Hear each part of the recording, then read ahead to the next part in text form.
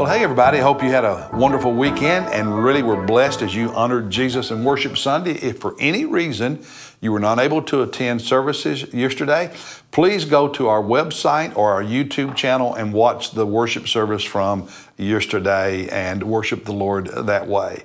Today we are in Psalm 92 in our Bible reading plan, and what I want to do today is just share with you three devotional thoughts that really spoke to me as I was reading Psalm 92. And the first one is found in the first two verses where he says, "It is good to give thanks to the Lord and to sing praises to your name, O Most High, to declare your loving kindness in the morning and your faithfulness by night." And what jumped out at me when I read that was the way in verse 2 he talked about praising God in the morning by declaring His loving kindness, and in the nighttime by talking about God's faithfulness. And the image there is 24/7 praise and worship. In other words, having an attitude of thankfulness, an attitude of gratitude 24/7. As Paul in the New Testament says, "In everything give thanks." Praise, God always.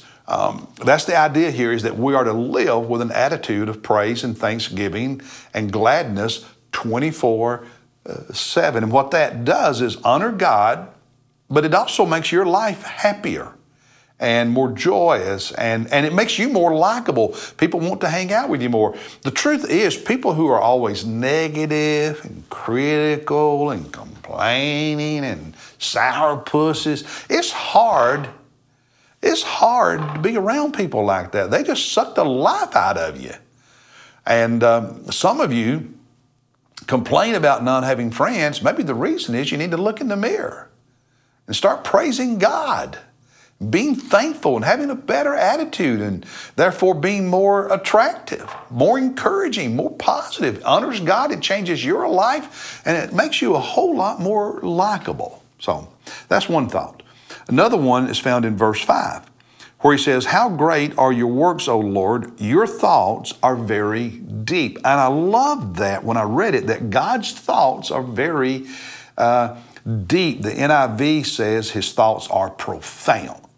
When you and I, respond to somebody, say, "Man, that's deep," it means we're thinking, "Wow, that is profound. That's intelligent. I've got to really think about that. That's wow." And what he's saying here is that God's ways and God's thoughts are so much deeper and so much higher than our ways and our thoughts, and we can only begin to grasp the thoughts of God, only begin to grasp the ways of God. God's thoughts and ways are often so far beyond us. He's like a chess player who's thinking about moves 5, 6 moves ahead, but God understands those moves, not just 5 or 6 moves ahead. God understands those moves through eternity, forever, all the moves. God already sees all the ripples. We don't. We may see the rock hit the water. We may see 1 or 2 ripples.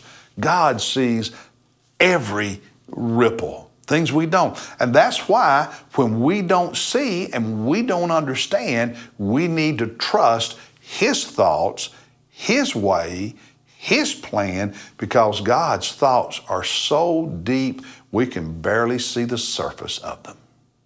That's one of the blessings that I got from this psalm. Now, the final one is found in verse 14. Where he's talking about the righteous man and how they will be blessed. And then he says in verse 14, "They will still yield fruit in old age." They will still yield fruit in old age. They shall be full of sap and very green. It's the idea of a tree that is still vibrant and alive and productive as the years go by in old age. I love that image. And part of what he's saying is, as you get older, You don't have to dry up spiritually. As you get older, you don't have to stop growing. As you get older, you don't have to stop serving. The truth is, in your older years, in my older years of life, we should still be growing, still be learning, drawing closer to the Lord, loving His Word more and more, a greater heart for worship, and we can be productive. They can be some of the best years spiritually. It's really heartbreaking sometimes to see some people when they retire from their career seemingly just sit down and give up on serving the church and the kingdom of God, or spend all their time going here and going there and doing this and doing that and doing very little to contribute to the kingdom of God or to the church. And retirement should be a time when people are free to travel and do more than they've done earlier in life. But it should not be a season when you stop contributing to the kingdom of God. You sort of retire on God, sort of retire on the church, sort of retire on the kingdom. That's not why God blessed you to live to an old age. Travel, have fun, but find ways that you significantly, as he says here, yield fruit in old age. Your influence, your contribution, your service, your prayer, and your growth.